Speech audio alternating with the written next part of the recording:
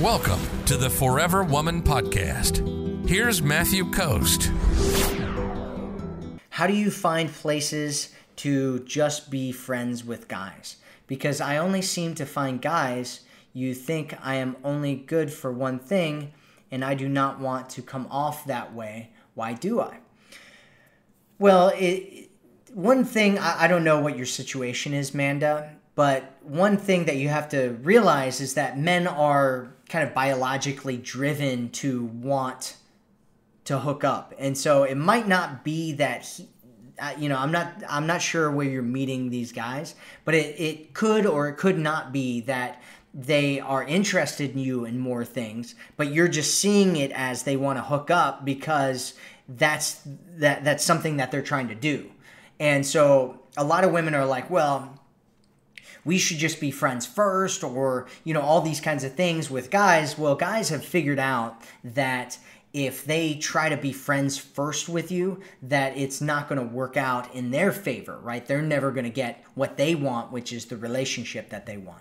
And so if you want to find guys that you just want to be friends with, you need to make sure that you're not, one, doing it in scenarios where you're doing kind of a hookup, like an app thing or a dating site thing or whatever, where it's focused around dating, right? And if you meet guys through that where they're focused on dating, it's they shouldn't be just trying to be friends with you for the most part, unless they just don't have any friends, or you guys just have some kind of crazy, weird, really good friend connection or something.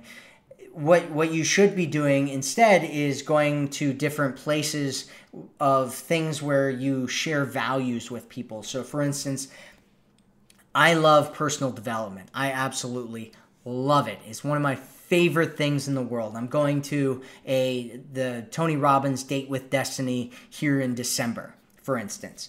And there's going to be, I'm guessing, thousands of people at that event, and I am going to go, and I'm sure I'll make some friends and meet some new people, and I do that all the time, right? Like, for instance, we have different events where all the top kind of people that are in the dating space all go to those events, and so I go there and I meet a lot of the guys there, like Michael Fiore and Amy North and Matthew Hussey's been at some of them, and Carlos Carvalho has been at them, and there's just tons and tons of like people in the dating industry, big people in the dating industry that go to those events. And so I'll go and hang out and make friends with them.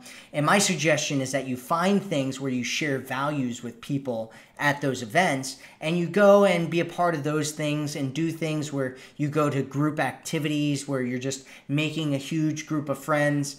And just make sure that when you meet guys that you set boundaries and let them know how you feel if they try to kind of cross any of those boundaries, and just be like, hey, look, I'm just looking to be friends here. And if you continue to do stuff like that, this friendship will fall to the ground pretty quickly, and I won't end up wanting to be around you.